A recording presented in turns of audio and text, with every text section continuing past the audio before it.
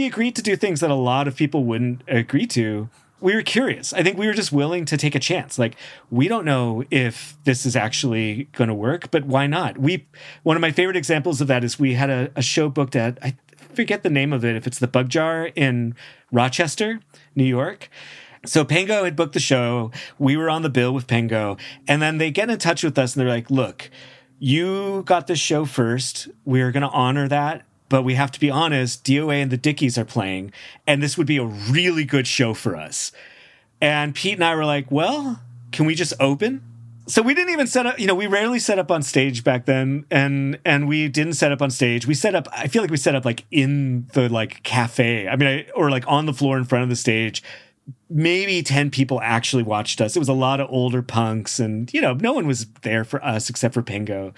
But this one guy, and I forget the shirt. I wish I could remember the shirt. He was wearing like a Clash shirt or something, or Subhumans. I forget. But he was like an older punk who probably had seen DOA's first tour.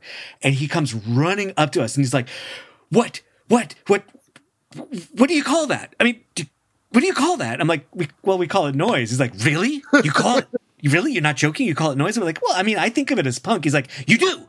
Because it seemed like punk to me, but it wasn't punk. And he was so fucking excited. And I was just like, that's worth it. Hi, this is Jack Callahan, and you are listening to 400 Floor. You just heard from Gabriel Solomon Mindell, who also performs as Gabriel Solomon, or simply GMS, and Pete Swanson, who together are Yellow Swans. If you've been listening to this podcast, you might remember this from a previous episode with Nina founder Mike Pollard and John Elliott. At Marriage, there was something like on Not Fun, like a compilation maybe, that had Yellow Swans. And then Yellow Swans was the gateway into basically everything else. So the thing... very quickly. That's so funny that you say that to me, because I'm 38. You're, what, 32? 33? 32, yeah. So people in your age group, for whatever reason, it really seems like the Yellow Swans was the way in for those people. That was an early noise show for me. And then for people, the Shoo Shoo connection as well. Yeah, like totally. And then for people my age, it seems like it's either Wolf Eyes or Nautical Almanac. It's one of those two. Yeah. And for whatever reason, just a few people, like people just a little younger than me, it's always the Yellow Swans. Coming out of the highly esoteric West Coast underground of the late 90s, Gabriel and Pete bonded over their desire to bring together the sonic experimentation of noise music with the intensity and DIY ethos of hardcore punk. They rose to prominence due in no small part to their relentless tour schedule, always making sure to fit in smaller cities in the route often skipped by other bands. At the peak of their powers, they decided it was the best choice to take a hiatus. But just recently, they announced their first shows reunited as a duo, which are happening in a few weeks from the recording of this. It was a pleasure to get on the horn with Gabriel and Pete and learn about their history and friendship, and I think it's honestly a pretty enjoyable listen. This episode has been edited from the full conversation, which is available at 400floor.com. That's the number 400 and the word floor.com. This is 400 Floor. Let's go on and get into it. Okay, so I just need to say something right out the gate, that Pete has a vastly superior memory for detail than I do.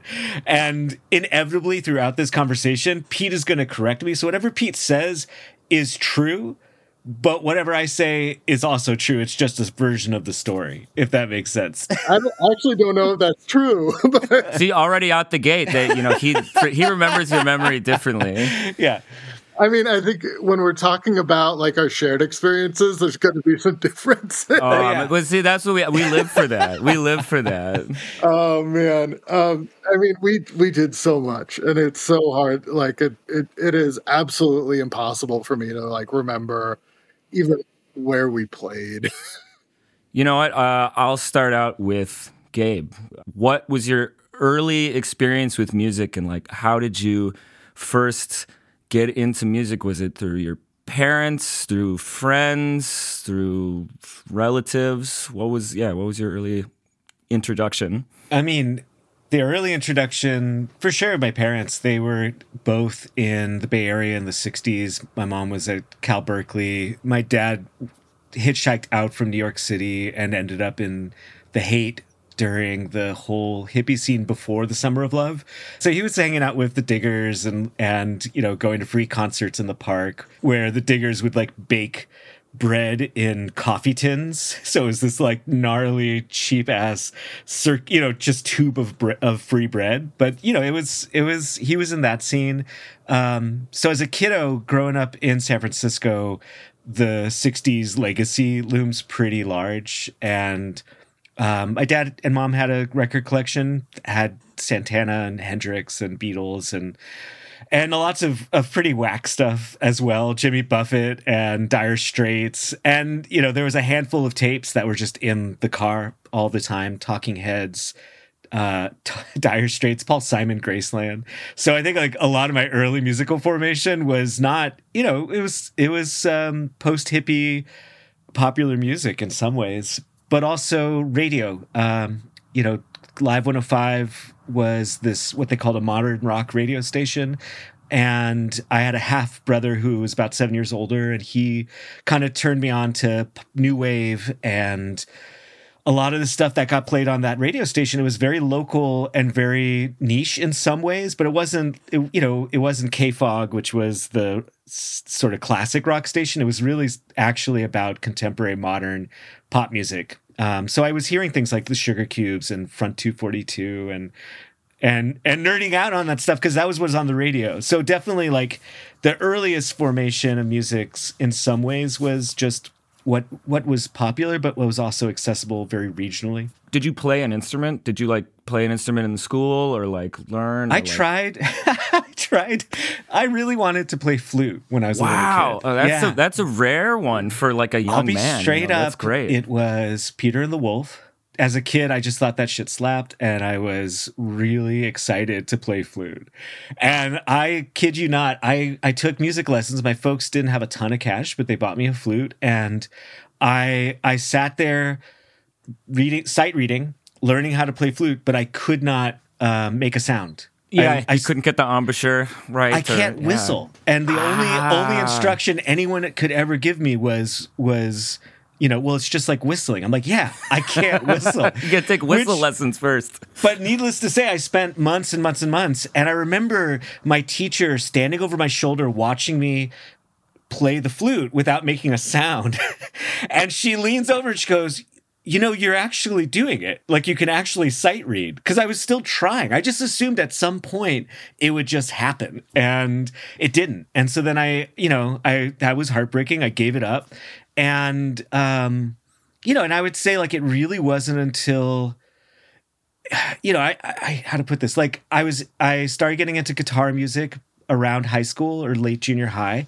And my older brother, who had handed me all of this like orchestral maneuvers in the dark and Men Without Hats and like, new wave music or whatever, his cassettes, he then started handing me down his metal stuff because he went away to college at UC Santa Cruz and got really into metal. And so all of a sudden I was getting, Anthrax and AC/DC and Megadeth and stuff like that.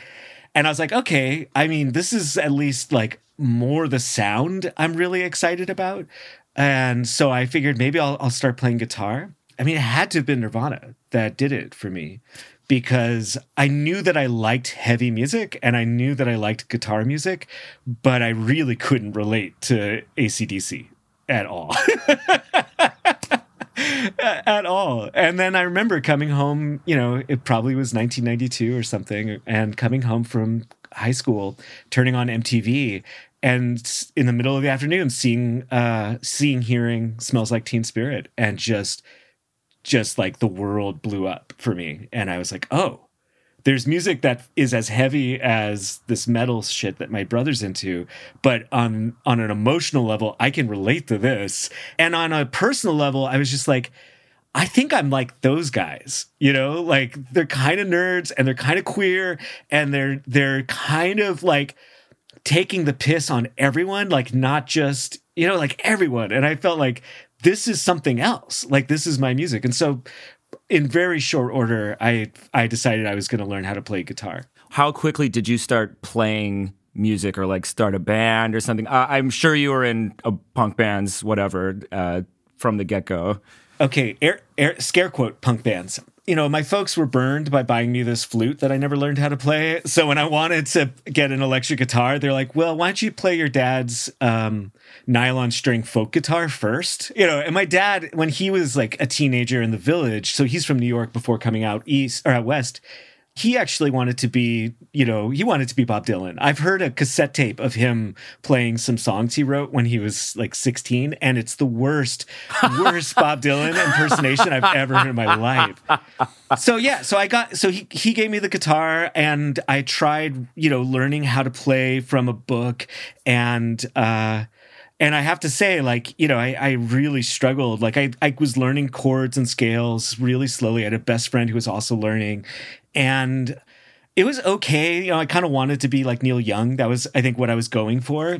And I would spend like an hour trying to learn scales, trying to learn chords, and rehearsing songs.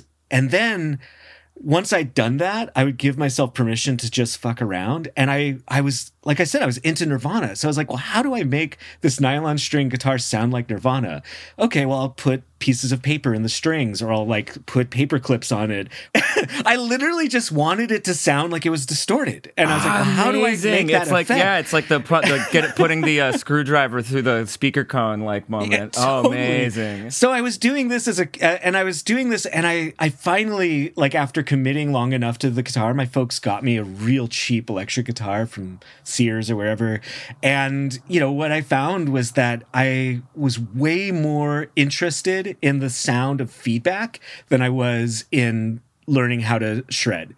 And all of my high school buddies who were musicians were into Yngwie Malmsteen, and like they were just like weird guitar kids. Like they wanted to be like Jimmy or Frank Zappa. I mean, you know, I was like not hating on it, but I also really, at the end of the day, was way more excited about learning about feedback, figuring out the weird sounds I could make, putting things onto my guitar. And so then I started a band with a friend that was supposed to be kind of like an industrial music project, but we had like a Casio keyboard for drums that we ran through a guitar amp. And, you know, we both played guitar, so he just like tuned his guitar really low so it could be a bass. And then we had a song where I literally just played feedback the entire song. And my friends saw this band play, and I thought this was a punk band because I read about punk before I ever really saw a punk band. And when I read about punk, it was like, you know, you do your own thing. You don't sound like other people. It doesn't matter if you don't know how to play your instrument. I was like, okay, all the boxes are checked for me. And we play, and my friends are like, huh, that band's weird. And we're like, yeah. They're like, yeah, it sort of reminds us of Sonic Youth. I'm like, who's Sonic Youth? And they're like, oh, they're this band where they were like sneering at this point. They're like, they're this band that puts like a blender up to their guitar. And I just remember my eyes widening and just thinking, there's a band that does this? And so once I figured out also like the Sonic Youth connection to Nirvana, it just, you know, like it really just like was a spiral out into everything else, from like Masana to, you know, John Coltrane to like, you know, everything else I got into, even Fugazi, like it came out of Nirvana. That was the gateway. And the one anecdote that I think is relevant listening back to some of your other shows and thinking about like what is different about then versus now. And also just thinking about how like it wasn't just about style or scenes or whatever that made me interested in certain musics. It was way more about a social world that I wanted to be a part of. And you know, when my friends were into these kind of heavy metal bands and some were into some industrial music bands, you know, we were teenagers, so we listened to whatever we could get our hands on. When Lollapalooza came to town, we went because it was like, I don't remember the exactly, but I think it was probably Red Hot Chili Peppers, Jesus and Mary Chain playing at like 2 p.m. in the blazing sun. There was not enough Smoke Machine for that show. In hindsight, I'm like, that's actually the only band I really regret that I did, you know, like I wish I could go and see again. But you know, the Pearl Jam probably played. I can't remember everyone that was on. It was the second year of the festival. But what I remember is like all day I was in the pit and I was having a great time. I'm this little guy jumping around in the pit, but I'm doing fine. And then as the sun is setting, they start setting the stage, and it is every single instrument, every single piece of hardware is covered with bones. And like when the sun is finally properly set, Ministry comes out, and I'd never heard them or heard of them. Like, I think I'd heard Every Day is Halloween or something on the radio, but I didn't know anything about what they were doing at this point. And they played Stigmata. And, you know, the Pit suddenly went from being a bunch of scrappy teenagers like me to being people Pete's height, like, you know, fairly significantly taller than me, covered in leather and spikes and tattoos and piercings. And I just got tossed around like a rag in the pit. And I remember this moment stepping out of the pit and being kind of amazed because I realized, wait, I've been here all day. Where have these people been? And then I had a moment of pause and I was like, wait a second, where do these people go when they're not here? Because they're all dressed so intensely. They all look so freakish. They have tattoos on their faces. They've got fucked up haircuts. And it was like the first moment that I realized there is such a thing as the underground. And that is like literally when I became obsessed with trying to find it. And that's how I got into punk. I think more than anything is I was like, there is a secret world. There's a secret world that is not given to you through MTV or through, you know, the BMG record mail order or through the weekly newspapers. How do they find each other? Where do they meet up? What do they do when they're not at a show? And I became fucking obsessed. And that is literally what drew me into punk.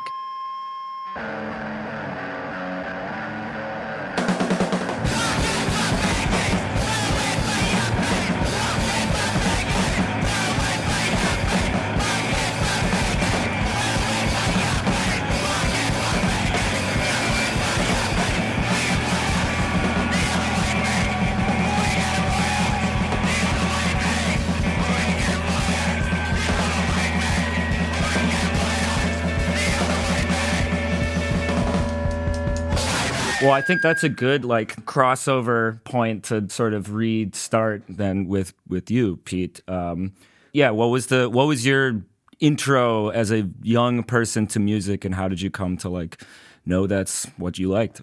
You know, both of my parents are like kind of like crunchy earth scientist types. There weren't a lot of records. Like they would listen to like NPR classical. That's kind of like it. We had a piano in the house. I took piano lessons and like saxophone lessons for a minute, but didn't go anywhere. The first record I bought myself was Run DMC Raising Hell.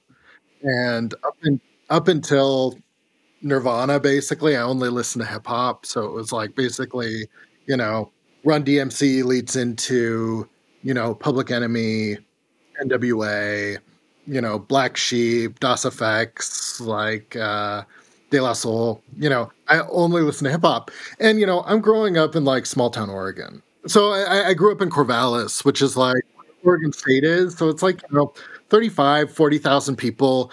And like, it's a funny little town because it's like very middle class and like, but like intellectual. So it's like university. And then there was like an HP there, a Hewlett Packard. So like, it was like a lot of engineers. And like a lot of the school is like really like it's like agriculture and engineering basically. So like, a lot of like my friends' parents were farmers, but they were sort of like more like back to the land, like hippie farmers. So like that was kind of like what I grew up in. Like it was a small town, like it's got a little like downtown, there were record stores and like, you know, there was some like stuff happening when I was growing up, but it was really like very hippy dippy, like intellectual. But like I really only listen to hip hop. Like I only listen to rap music. Some of my friends had older brothers or like, you know, like I had babysitters that had like some funny like music connections. And a lot of my like exposure to like underground culture was sort of through like hanging out at like houses where people were watching like skate videos, like Bones Brigade and stuff like that, you know? So like I knew about hardcore. I had this idea about a counterculture like very early on, but I didn't know how to access it beyond like MTV Raps, which was like a great sort of like gateway into like anything else, you know? I mean, the music I was getting into was definitely like mainstream in terms of the routes that it was like disseminating into the world through. But in both cases, it's like not music. Like there was like a lot of discourse around all this stuff that was really just sort of like, this is not. I was just gonna say that's funny. Like, you know, I think you mentioned like Public Enemy too, like, you know, Bomb Squad, like production stuff. That's like an interesting sort of like path into like maybe unconsciously or consciously like getting into like electronic music and, you know, electronic music production, cut up, it's tape stuff, you know, like whatever. Like that's like. Have you ever thought about that being like a important early exposure to that type of like cut up whatever electronic music? Absolutely. I mean, you know, I did like a collaboration with Beans not too long. I think that was in like 2013. It's like, man, like this is something that's part of my like musical DNA from like childhood that, you know, I never really thought I would tap into in a more serious way. But it was really cool, like chatting with him, and we were just like talking about like Mantronic's production, you know, and you know, and the Bomb Squad, and like we were like sending each other videos of like live Public Enemy, you know, and like as a live band, they had this energy to them that was so intense. Did you see them live ever? No, I never saw him live, but like I saw footage of him, and it gives me like the energy of being like a punk show where it's like really out of control. You know? All that music was super intense, and then like I did not listen to any like rock music until, you know, sort of like grunge hit, and then there was also like Nine Inch Nails and all these other things that were sort of like lumped in with that were also like sort of industrial, you know, things like that. And I started catching on to some of that stuff through watching like 120 Minutes. But like I also found out about this TV show. I'm thinking I'm probably watching this when I'm like 12, 13. That's on like Sunday nights on like this channel that had been like a local network that was like kind of transitioning being into like Fox. So I would like watch The Simpsons, you know, like Ben Stiller show. And then after that, it would be this show called Bohemia After Dark that was a like music videos, video art, things like that, that I figured out later was done by Mike Lastra from Smegma. Wow, that's some local Oregon weirdness. Yeah, so it was like this network from Portland that had, you know, this like Mike Lastra curated like music show basically, and they would have like interviews with like Russ Myers, John Waters, and stuff like that. There was like footage of like Butthole Surfers playing live like in the 80s, you know, that Mike filmed in Portland. And it also sort of introduced me to some like more local acts. And then the thing that really sort of like pushed me over the edge was like seeing footage of Boredoms and like Harry Pussy and Masana on 120 Minutes. Oh man, 100%. And I was like, oh, I need to check more out by this band, the Boredoms. Yeah. So like Boredoms was the thing that like kind of pushed me to not go to like the chain record store and go to like this more local used record store called Happy Trails in my hometown. And like I was so intimidated going in there, but they had Boredom CDs. And like I just started going there with my buddies, and we would like sort of poke around and see like what was cheap, what was local. And you know, just in a matter of like maybe a year, I went from being like, oh, like I'm kind of like feeling this alternative thing to just being like, oh, there's co-rock stars. Like, you know, I blind bought like a copy of Unwound New Plastic Ideas, you know, like there's just all this stuff that was like happening close to us or close to me where like I could access it pretty easily through this record store, you know, and it just started opening up these doors for me. And I had a few high school buddies that I ended up playing music with, you know, started my first band with some of these guys.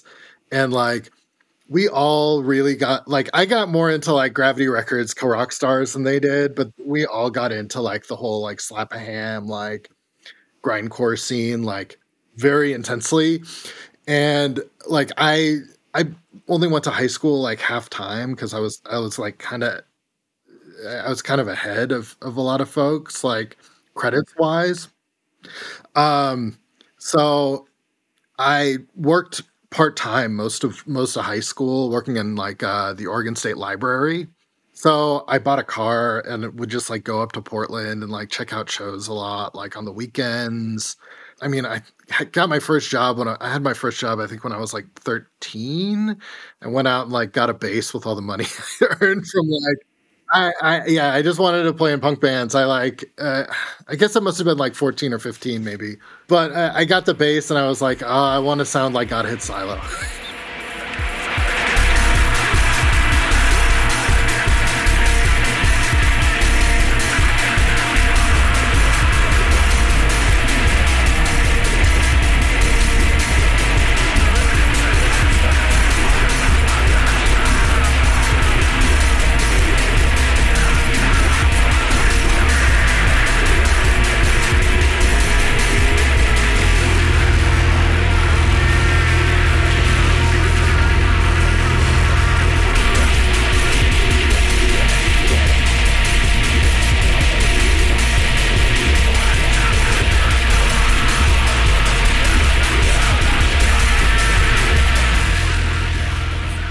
When I first moved to Portland, there was this new venue, 17 Nautical Miles, that was run by Todd P.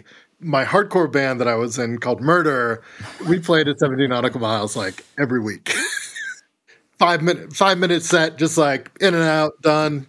Are there recordings of Murder? Yeah, we did a split 7-inch with this band called The Nervous System. You should also describe Murder, because I feel like Murder is like a really important, like, it's a transition, right? It's a transition from... Yeah, I mean, so like I did Murder, and then I met a bunch of people through doing that and ended up in this band that was probably my first like really serious band that got anything done. But yeah, Murder was sort of more like...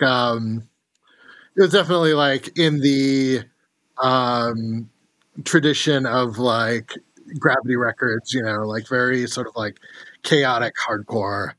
But through that band, I ended up meeting this dude, Evan Burden, who probably like the best technical musician I've ever worked with.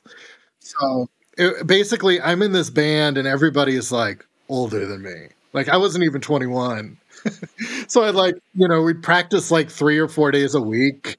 And like it was music that was like very inspired by like Loop, and like Evan was obsessed with Ligeti, so it was like very like inspired by minimalist classical, but it was like really epic like rock songs. Everything would be like 12 minutes long, like yeah. So I guess that is kind of gets, at least in my life, up to where like Gabe and I start like meeting. Basically. So you guys met there. Were you guys both living up there? Yeah. What's the story of that? So Gabe and I, we were in the orbit of each other for a long time. So a friend of mine from Portland that I met going to shows at Oh Hell went to Stanford and had a radio show at Stanford and introduced me to this lady, Deborah, who I'm still buddies with, who was like doing a radio show and was like involved in like the hardcore scene down there and was also like involved in Riot Girl, stuff like that. And she was friends with this lady, Cece, who I met, and she ended up being in a band with Gabe and George Chen. Oh, funny. Oh, great. Yeah. But before that, I guess Gabe saw this band that I was in with one of my roommates at the time, this dude Joel and Paul Dickow from Strategy, called The Cold War. There was a long time where I was just constantly having like weird one-off bands. And I did this band with Joel and Paul that was about this like one specific news event. We like wrote, you know, 4 punk songs about like this thing, and we tracked it through like the news cycle. And then when it was out of the news cycle, the band was over. And we got asked to play a reunion show with the Red Scare. And like because of the band, like everything was super just like, let's just throw it together, like whatever. And Gabe was at that show. Yeah, I was just on a road trip to see what Portland was about, and we found out there was a venue, like a DIY space called 17 Nautical Miles, run by Todd P. And I think we knew the Red Scare, so that's why we went to the show, I'm pretty sure. But I saw Pete's band play, and I just, like I said earlier, I read about punk before I ever actually went to punk shows or really understood what punk was. And so I had this impression about what it was supposed to do, not necessarily what it was supposed to sound like. And what it was supposed to do is make you want to start a band. And it was supposed to tell you, oh, you could do this. And I remember seeing Pete's band and being like, this band is fucked up. It's fast. It's noisy. It's sloppy. I could be in a band like that. And it was basically, if they could do this, I could do this. And George and I had been talking about, like, we were both into similar music. We'd been talking about starting a noise band. We started this band called Boxleitner, named after Bruce Boxleitner. And it was started off just being him and me, and it was just microphone and drums and lots of looping and pedals and noise. It was terrible. We kept on saying, like, we want to be in a band that is like kind of like the Boredoms, but also we both love all of this Gravity Records stuff. Like, maybe we could combine it somehow. And in a kind of weird, like, callback to the last episode I heard on this podcast, we were really into Andy Kaufman. And so we really wanted to somehow figure out how could we make a band that was like the emo hardcore version of an Andy Kaufman bit. And after I saw the Cold War, I came back and I was like, George, we gotta do this. I saw this band, it was great. Let's do this thing. And it ended up being this weird mix of, like, it was like no wave, and in this particular moment in the Bay Area where a kind of neo-no wave scene was emerging, and, somewhat influenced by what was happening in Providence and Chicago, but really its own thing. So you would see, like, Kid 606 or Blechtem and Blechtem playing with Numbers or Total Shutdown or one of, some of these bands. I mean, yes, like, there's a bit of an overlap in the scenes around that time, but like they were distinctive scenes of the sort of more like left field dance music. Would you consider that, I guess? And then like the more DIY punk stuff. But they were like overlapping. Well, I mean, that's like Men's Recovery Project era also. Yeah, they were like sort of separate, and then they weren't. Exactly. And this was what was confusing. Like, this is true, I think, of a lot of music scenes. Like, if you base it on genre, it seems like they're worlds apart. But if you base it on who's drinking together, there's a lot of overlap, or who's dating, yeah. But but honestly, like, I really felt this frustration because I wanted my music to be as free and radical and experimental, which I felt like was in line with my goals for music, but also for life. And as I felt like the music was around me in this electronic music scene that was happening, turn of the century San Francisco, but I wanted to be pummeled with bodies and sweat the way I felt at a Burmese show. And I couldn't find those two things together. And so I was like, well, I don't know what I'm going to do. And I think this was like part of my motivation for leaving the Bay. It was also the first .com disaster was happening, so rent was absurd. I was like living in a living room with 4 other people in an apartment with 6 or 7 people, and like, I was working full time, and I was just like, this isn't what the life I want. Like, this isn't what I want to be doing. So then from there, Owen from Cassiotone for the Painfully Alone walks over to me at a show and is like, Gabriel, I'm moving to Portland. You should come. And I'm like, when are you going? And he's like, we're leaving in 2 months. I'm like, okay, I'm going to Portland. Like, I decided in that moment.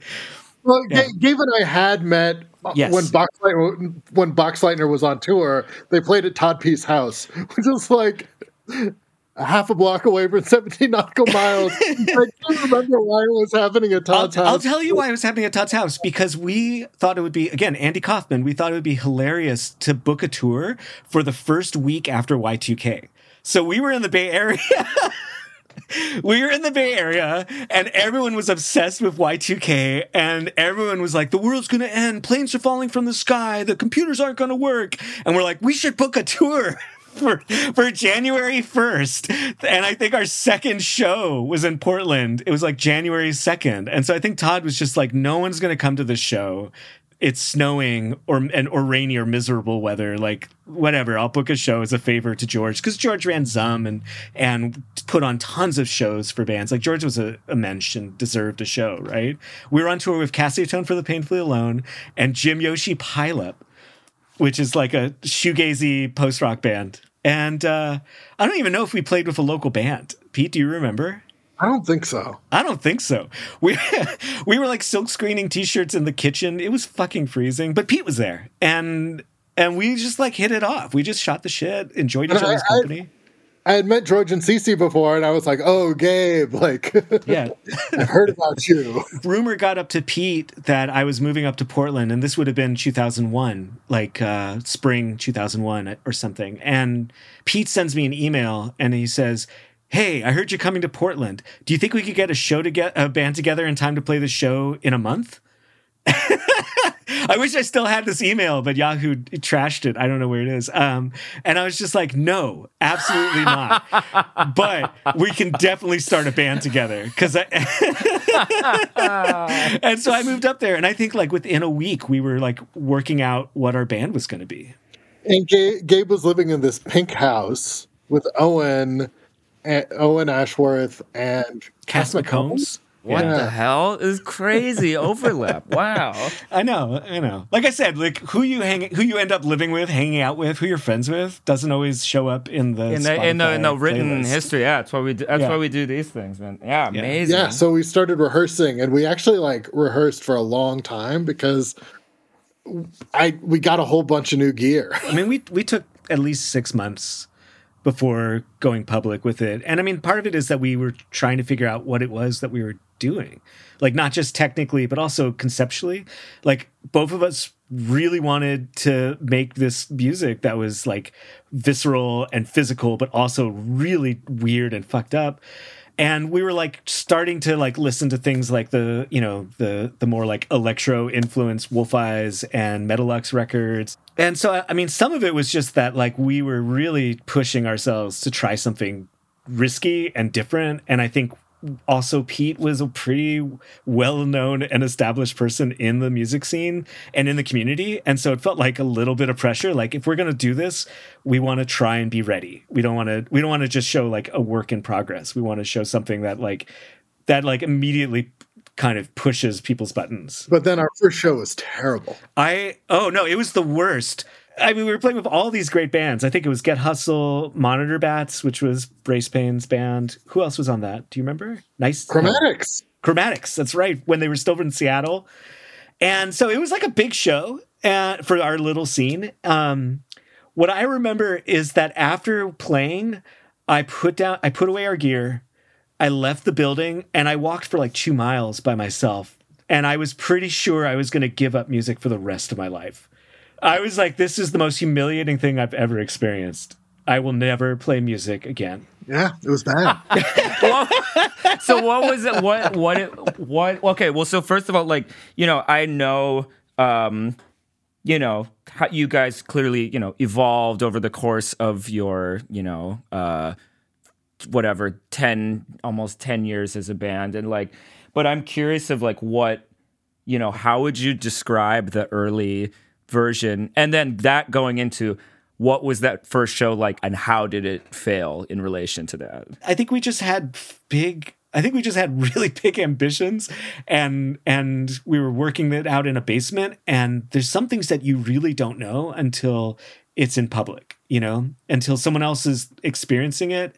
And even if they don't say anything, just the feeling of, oh, that thing that we never actually worked out in rehearsal, or in the, that problem that kept on coming up that we never like nailed down, it just came up. And now I really see why it's a problem it just, we just weren't ready, but you're never ready. You have to be willing to fail in public if you're going to try something hard. Absolutely. Did you guys have, for this very first show, first iteration of the band or whatever, or just the beginning of it, like, did you guys have like songs that you would play? Yeah, it started out more like songs, and like if you hear our first split with John Weiss, it's sort of like more song based. But we ended up meeting this group of people who were all sort of very dedicated improvisers working in this space of very minimal music. And they lived in our neighborhood. We eventually, like, after about a year of the band, we ended up living in the same house together. And they were just a couple blocks away from us. And we would go, like, play with these people who were, like, really excellent improvisers. Like Brian Eubanks and I know Brian. I know Brian very well. course. Yeah, totally. He's a good friend. Yeah. JP Jenkins, who's still in Portland, who was in LA for a while. Mark Kaler, Joe Foster.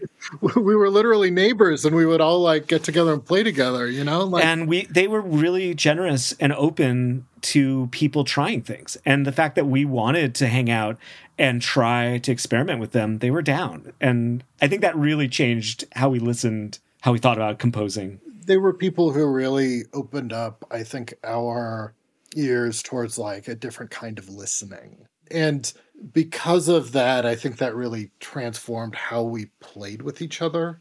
How early into the band was that? Like, what was that?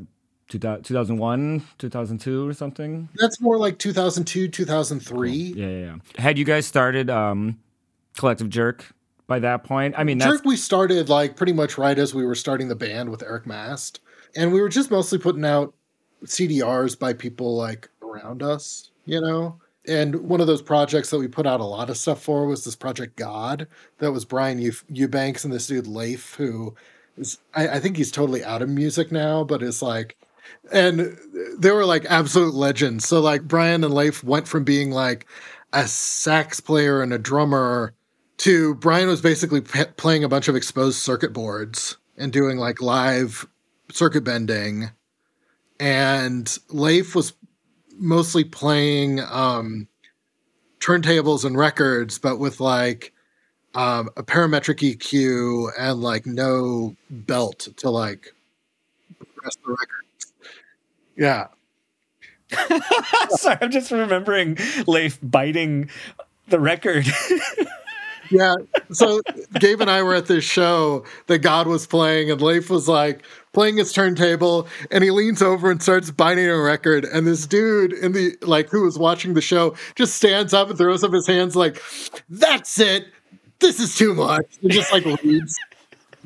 I mean, but this is why we kicked it with these people, is because they were extreme. I mean, I think at this point we've established that Pete and I listen pretty broadly, that we're not super concerned with being like narrowly focused on a genre or a scene. But what it came down to over and over again, and this is really the main story of Collective Jerk, is like we were interested in people who were pushing an outer limit. And it didn't entirely matter if it was more melodic and poppy, if it was, harsh noise, if it was metal, if it was something. It just needed to be something that was on the outer limit of what people are doing. And it needed to come from like a sort of, I think the term is sui generis. Is that right? Like this sort of, it had to be born out of that person's own deep weirdness. And if it came out of their own individual or collective deep weirdness, I think we were pretty excited to like do things with those people. There were a lot of weird people in Portland at that time. Yeah, no shit.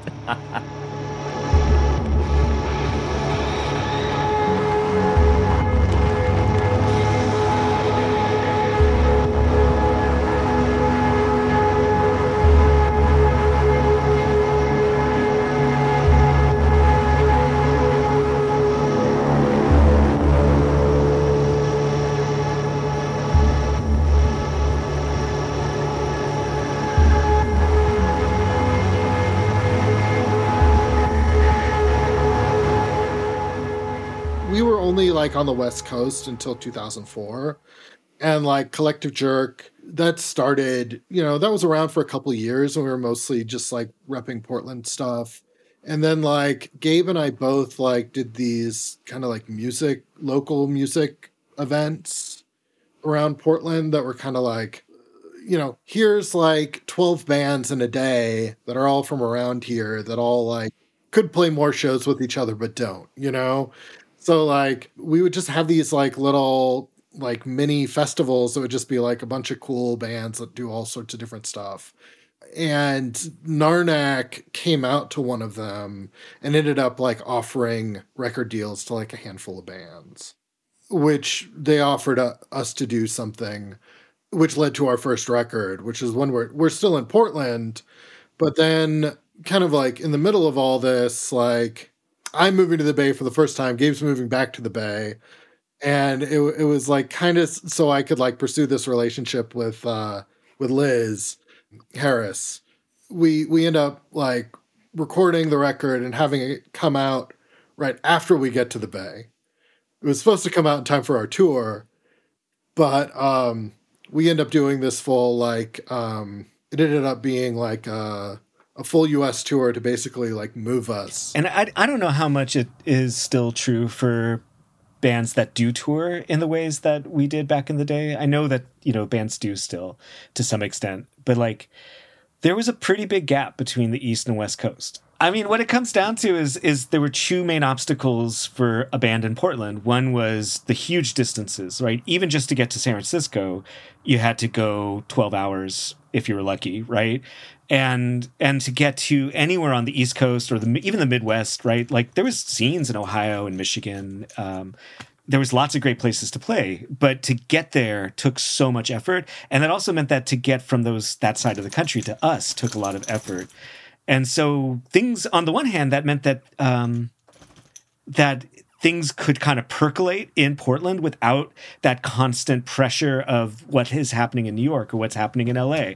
And that's part of why I think Portland itself had an amazing scene, but also why bands that were pretty different than each other were willing to like play and form a scene around just being in relationships together. It was almost like a really big small town in that way. The other issue is that we didn't really have a label that represented us in the same way that like Trouble Man or Discord or, pick your label represented a particular region or a particular scene. So, on some level, like we really built those relationships or that scene from the ground up because we didn't have immediate access to the Ann Arbor, Detroit scene. We didn't have immediate access to the Fort Thunder scene. And oftentimes when we'd show up at a place that already had a pretty established scene, it wasn't a great show. Like it took a long time to for us break to build into that sort of like, there's always kind of provincialism and like, oh yeah. And we've got our thing. We don't need you. What we found though was places that often got overlooked ended up being some of the most exciting towns to play in. Sacramento. St. Louis. 100%. Iowa City. But yeah, like some of these towns, just to kind of maybe give this some long-term perspective, we showed up in St. Louis the first time. And it was a house show. And Ghost Ice was putting on the show. We discovered it was his parents' house in this like bizarre housing project, gated community. Every house looks the same. We show up. We were late because we were late and we were just had trouble finding it. It was like an early in the day show. There's a barbecue. His mom is barbecuing or his dad is barbecuing. His mom is serving cocktails. And there's a guy in a like full tuxedo with a saxophone looking really anxious. And as soon as we show up, they're like, you guys, we got to start the show. We've been waiting for you. And the first opener has to go play a wedding. So without even unloading our stuff, we just go down into the basement and this guy does a blistering fire music sax solo for like 20 minutes. Probably Dave Stone. It was totally Dave. It was Dave Stone. Yeah. Totally. So yeah, he plays and blows us away and is gone. I think he literally like stops playing, runs up, shakes our hands. He's like, I'm so sorry I have to leave before your set. I've got to go play a wedding. The next band is, I don't remember what they were called, but they were like, Chew Guys, 83. They're covered in mud or like body paint. They're mostly naked. They're playing like logs. But, at some point, Mom comes into the basement to see if we need snacks or drinks. And Jeremy is like, Mom, I told you not to come in here. And so she embarrassingly closes the door. I don't know if she noticed that there were 3 naked men in the room playing logs. Ghost Ice plays, and Ghost Ice was, I don't know if anyone ever remembers, but Jeremy was so good. He never put anything out. He was like, I have talked to so many people about Jeremy and his music, and everybody's like, oh man, he was really good. And, I'll just say, like, that was our first show in St. Louis. We had a great time. We played to 20 people in the basement. It was no big deal. But we kept on coming back to St. Louis, and it seemed to matter to people that we kept on coming back. And honestly, like, we eventually got good shows in New York City and in Chicago. Like, we built it. We worked our way up to that point where we could play a decent show in those towns. But that show in St. Louis was as good as any show we played anywhere else in the country. Our second U.S. tour, we were opening up for Shoo Shoo. Like, we initially met because Shoo Shoo was on their first West Coast tour, and George Chen was traveling with them because George's sister was in the band. So they roll up to Portland and they're like, oh, George knows Pete. They hit me up and they end up like crashing at my apartment because they were like sleepy. We were all buddies. We Jamie lived in Seattle for a little bit and we like did some tracking on Fabulous Muscles. And then he asked us to like tour with him and we were stoked. So we were, a little bit of a stretch for a lot of the people coming out to the shows. One of the shows that we played was in Fargo, and it was like at this brewery, but was an all ages show. And at this point, it was just us and Shoo Shoo, I think. And for some reason, there was a great PA. And we just rolled in and like played, and it sounded good. And like kids were just like confused. They were like, what was that? What were you doing? Like, I don't understand. So first show in Fargo, we're playing to like 20 kids and like none of them knew what they were getting into. But like 5 of them, like their world totally changed that night. So the next time we come back, we play and like nobody comes out. But there's an opening band that's from Fargo. It's like a bunch of people playing noise. So it was like, it was just sort of like, that thing where, you see that influence. Yeah. And like our first tour, we booked entirely ourselves. So it was like, okay, like we need to get from point A to point B. How do we like, where do we stop? Like, can we stop in Missoula, Montana? We like played a bunch of little small towns. Even once we had like kind of established our circuit, we, as a kind of principle or rule, always made sure we played somewhere we hadn't played before, And so even on our last, with our last tour of Malthus, we still ended up probably playing some places in the Southeast that we'd never played before, just because like we needed to reach out to other people. And also it was for our own benefit. We just didn't want to get stuck or bored or calcified. And we agreed to do things that a lot of people wouldn't agree to. We were curious. I think we were just willing to take a chance. Like, we don't know if this is actually going to work, but why not? One of my favorite examples of that is we had a show booked at, I forget the name of it, if it's the Bug Jar in Rochester, New York. So Pango had booked the show. We were on the bill with Pango. And then they get in touch with us and they're like, look, you got this show first. We're going to honor that. But we have to be honest, DOA and the Dickies are playing, and this would be a really good show for us. And Pete and I were like, well, can we just open? So we didn't even set up, we rarely set up on stage back then, and we didn't set up on stage. We set up, I feel like we set up like in the like cafe, or like on the floor in front of the stage. Maybe 10 people actually watched us. It was a lot of older punks, and, no one was there for us except for Pingo. But this one guy, and I forget the shirt. I wish I could remember the shirt. He was wearing like a Clash shirt or something, or Subhumans. I forget. But he was like an older punk who probably had seen DOA's first tour. And he comes running up to us and he's like, what do you call that? What do you call that? I'm like, we call it noise. He's like, really? You call it? Really? You're not joking? You call it noise? And we're like, well, I think of it as punk. He's like, you do? Because it seemed like punk to me, but it wasn't punk. And he was so fucking excited. And I was just like, that's worth it. Yes. Amazing. So, yeah. So, I don't know if we went to Europe like while we were working on Psychic, because we mostly were playing pieces from that for the first time. But basically we got an invitation to go play this festival in Belgium called Dramarama. Yeah. This is like, I think, one of the most important moments in our trajectory. And it was a festival that was curated by this Belgian artist, Jelle Kramme. And Jelle put together this whole multiple day festival that was like, Kites, There was Glamorous Pat from Portland. Extreme Animals. There was some other European bands. I'm struggling to remember who else was on that bill. Fatworm of Error. I Right. was literally about to say Fatworm Yes. was like the pinnacle of They that. were. One of my favorite bands ever. I mean, so for us, the thing is, we went out there and we were like, all these people are cool. We have a lot of connections already. Either like we were aware of some of these groups having either played together or just having, bought their stuff, or we just had heard about them. But I don't think we saw ourselves as doing the same thing. And this festival put us in this contrast to everything else that was happening in music in this weird way that it made us, I think, really recognize like, oh, there is something happening. But I think that this was really, it was that moment where someone outside of the scene was able to look across and see that there was something happening, and then to get that affirmation from people who, again, as Americans, we were just not used to being treated as artists. If we were lucky, we were treated as a real band. You know what I mean? Like, I think it was a really huge leap for us to have the opportunity even just to go to Europe. But then it also solidified friendships that were forming through like tape trading, CDR trading, and we ended up going back to Europe a lot. We had some very weird tours in Europe. And like a lot of them would be like a bunch of really, really good shows and then a lot of weird shows.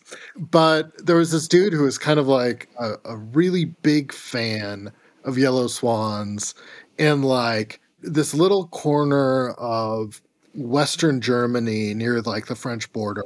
And it was like our drive between, I think it was Brussels and Torino. So this dude is stoked. He sets up a show for us. I don't think he promoted it. There were no opening bands, and it was like at a rec center. It was the only show in Germany that we were playing. So we like roll up, we like get dinner with him, we like set up sound check, sounds great. And it's just like him and then like one other kid who's involved in the show. And we're kind of like hanging out. We're like, no opening bands? No, nothing. Okay, cool. And we're just hanging out, like kind of waiting to start, like whenever it's time. And this car that's like totally full rolls up, and it's like all these kids who drove hours from like Hamburg or somewhere. And they get out of the car and they're like, we just drove like 3 hours to come see you guys. So it's like the two kids involved in the show who are like big fans, and then these people who just drove a long way to like see us.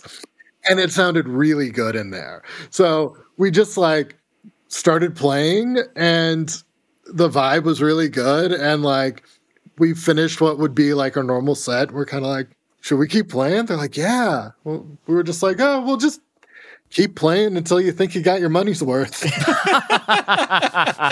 Don't put all this effort in. We ended up playing for like almost 2 hours. What it comes down to is like, I think we grew up understanding that what a band does is they kind of this working class mentality. You get in the van and you tour, and you're not entitled to shit. You earn it through playing and building relationships, and you do it through reciprocating, right? So we were putting on shows for bands when they came through, and we were putting out our own music, but we also were putting out music for other people. It was, to its credit, I think the noise scene in America, building off of the years of tape trading and the kind of tape exchange that happened with Europe and Japan as well, like really understood that we're not in this for fame and money. We're in this to be obsessed with other people who are obsessed.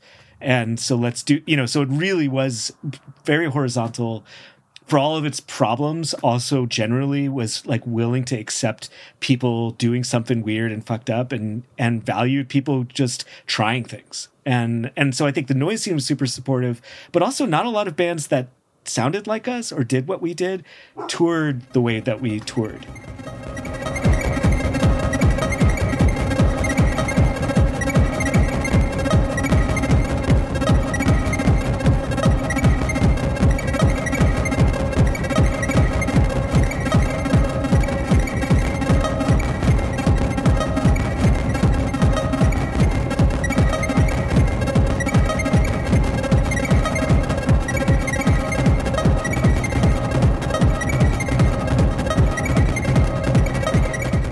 So like in 2007, we basically were like, time to call it. Yeah.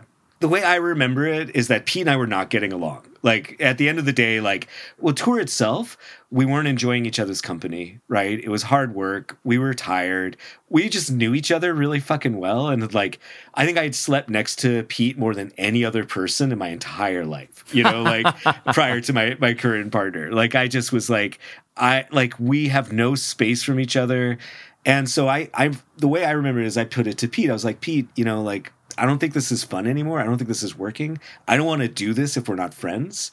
And so I would rather we make a decision to end this, but do it on our terms. And Pete seemed to be in a similar space. Yeah, I mean, the band just like a big part of it was if Gabe was moving, it wasn't really clear how the band was going to continue working. So, we basically we had a practice space. We agreed to kind of record a final album ourselves. And we also had a few remaining obligations. We had this West Coast tour that we were going to do with Sissy Spacek, a handful of shows that we were going to play in the Midwest. And then after we had basically been okay, the Midwest is it, we got contacted by Sonar Festival. And they were like, we want to have you this year. And we're like, oh, we're broken up. But when is it? They're like, oh, and it ended up being 1 week after our last show, the last show that we had scheduled. It was going to be in Chicago. And I was like, well, we can do this, but it's just going to be one show. You got to pay for both of us to fly out. They're like, no problem. Of course. But for us, we'd never had a fly out show. Really good way to go out. We played, it was probably the biggest show we played, period. I think we ended it with this idea of if we're gonna do this on our terms, what are the things that we need to do to feel good, to not feel like there's unfinished business? And we made a list, and making one last album was very clearly important to both of us. Doing a few shows, these kind of mini tours, felt important to us. We had a couple other releases that were on the list. Most of them made it out. But at the end of the day, I think we set ourselves up for about a year of work, maybe, or was it less? We recorded everything at the beginning of 2008, and it didn't come out until the end of 2010. Yeah, that's right. So Gabe moved to Canada, got married, did the whole immigration thing, started art school without a bachelor's degree, which I'm endlessly impressed by. Me, I basically decided to continue the path that I had been on working in mental health. It was time to finally go to college. So I leave my job. I start, doing prerequisites to go to nursing school. I decided to go the medical route. I ended up getting my bachelor's degree, my first bachelor's degree in 2 years, going to Portland Community College, Portland State. Did all the prerequisites for nursing school. Only program I got into was at Columbia. And the program at Columbia started in June, and all the classes that I was taking to finish up my first bachelor's degree ended almost at the beginning of July. So I had to finish all my classes 3 weeks early and move across the country.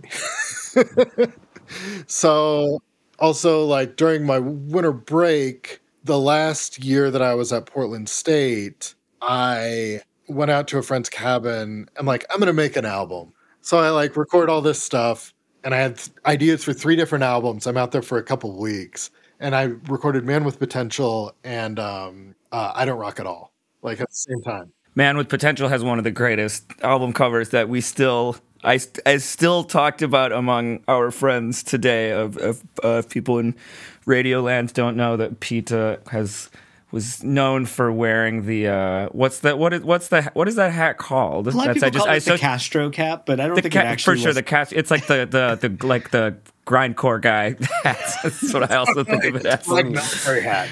And it's and the album cover, for those who don't know, for Man with Potential is a mop with that hat on, which actually just looks like Pete with the hair that he has. It's one of the most classic album covers. 100%. I wore a pea coat a lot, so I put my pea coat on a coat hanger, hung it off the mop, put my hat on top of the mop. Yeah, it has the coat. That's right. It has the coat too. So it literally just looks like you, but you can see that the pole going up the middle with that's just amazing cover. I still really like both of those records, but like, the live show got a little tiring, and I just kind of I just hit a point where I was just like, I don't really love it. And, 2014 rolls around, I finish up my master's degree, and I am basically ready to start my career prescribing meds. I was just basically doing a job, and like people are like, yay, like I want to book you for a show. And I'm like, it's not happening. And then like around when Gabe and I started working on like our archive, we had been talking a bit about like, playing music here and there. And like basically right before the pandemic hit, Gabe came down to LA. We're like, let's just plug in and like see how it feels. And we got together and we played and we're like, this sounds like us. Like it fully just sounds like no time has passed. And we both were like, maybe we should play some shows. But we kept batting this idea around. And then like, I guess it was earlier this year, we got an offer that was like, it was like the window was just too tight. And I was like, yeah, like there's no way we can do that. Like there's no way we can like get together and rehearse with like our lives being what they are. But yeah, so like we ended up getting another offer pretty quickly after that. That was like on a more workable timescale for us. This was Oblivion Access, and they've like done a lot of things to accommodate our needs. Like they're like, booking rehearsal time for us in Austin and things like that. And, since then we've been able to get together and rehearse, and like that's been really fun. And like the recordings, like the rehearsals have been good. And, like basically throughout the sessions, like we keep playing better and better with each other. And I think it is like progressing in a direction, which is pretty awesome. That's exciting because it's not just a reunion greatest hits kind of thing, but it's a new chapter for the project is what it seems, which is pretty exciting. Yeah. I mean, it'll sound exactly like us, and also I think anyone who cares enough to notice the difference will immediately hear that it's something new, that it really is new sounds. And yeah, I mean, it sounds like us. It's a progression from like where we were, but it's like really it sounds like us, which is fair warning. Anyone who just wants to hear Going Places live, there'll be moments maybe where some of that comes through, but you're going to be disappointed if that's what you expect. I mean, prepare for disappointment for the Yellow Swans. Yeah. So, what do you think, Jack? Any last questions or any lacunae? I think we're done, but I have one last question. Can you tell me the origin of the D in D Yellow Swans? It's entirely a reference to DYS, the Straight Edge Hardcore. The Straight Edge Hardcore, the Boston Department of Youth Services. Wow. Holy shit. Right. I have a slightly less cool answer. Both Pete and I think we're, like low-key fans of No Logo. Both of us, I think, were interested in fucking with the kind of like normative ways in which records get cataloged. We thought it was, if we change the D word every single time, people don't know where we go in the record store. I was always, I was okay into Will Oldham and Palace, but I loved the fact that every album, the record clerk didn't know where to put it. I thought that was smart. And then I think it also just took on a life of its own. It was like where most of the music is improvised, most of the recordings felt like a different version of the band. So it was kind of fun to just use the D as a way of saying like, this is a different version of Yellow Swans. And one of the things that it kind of also allowed was for a bit of like just taking the piss out of us, like letting other people have fun. When we would play a gig, we would let the person making the flyer choose the D word. If someone was releasing a low key, like a CDR or a cassette, we usually let them choose the D word. Especially if they like, often people really like were passionate, like, I really want to call you this. And so, sometimes we had really dumb dumb D words, but that was part of not taking ourselves so seriously.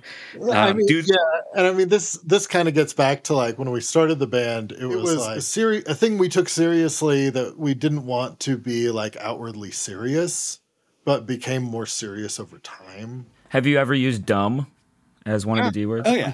Yeah. Okay. I assume so, but I can't. Yeah, I can't point to dumb. that. Do your dishes, dude. Where's my car, Yellow Swans? Do you have like, because some of these are on for like the flyers or whatever. Right. You must have some sort of archive somewhere of some of these, because these would be great to like unearth. Like, no, actually, that would probably be a really good T-shirt. Would be nothing but the D words. Yeah. Oh man. There you go. I have an archive of almost all the printed matter that exists. I have no doubt that I would not be able to account for every D word that was used. For sure. Well, then, but there could be a crowdsourcing thing. Oh, that's too, a good call. You know? So maybe on this, maybe we could say, hey, if you booked D Yellow Swans at some point in their 8 years as a band or whatever, and you have a D word that you use just for that show on the flyer, please come forward and send it to us. Actually, yes, maybe send it to the Instagram. Yes, send it to the new Yellow Swans Instagram that is up.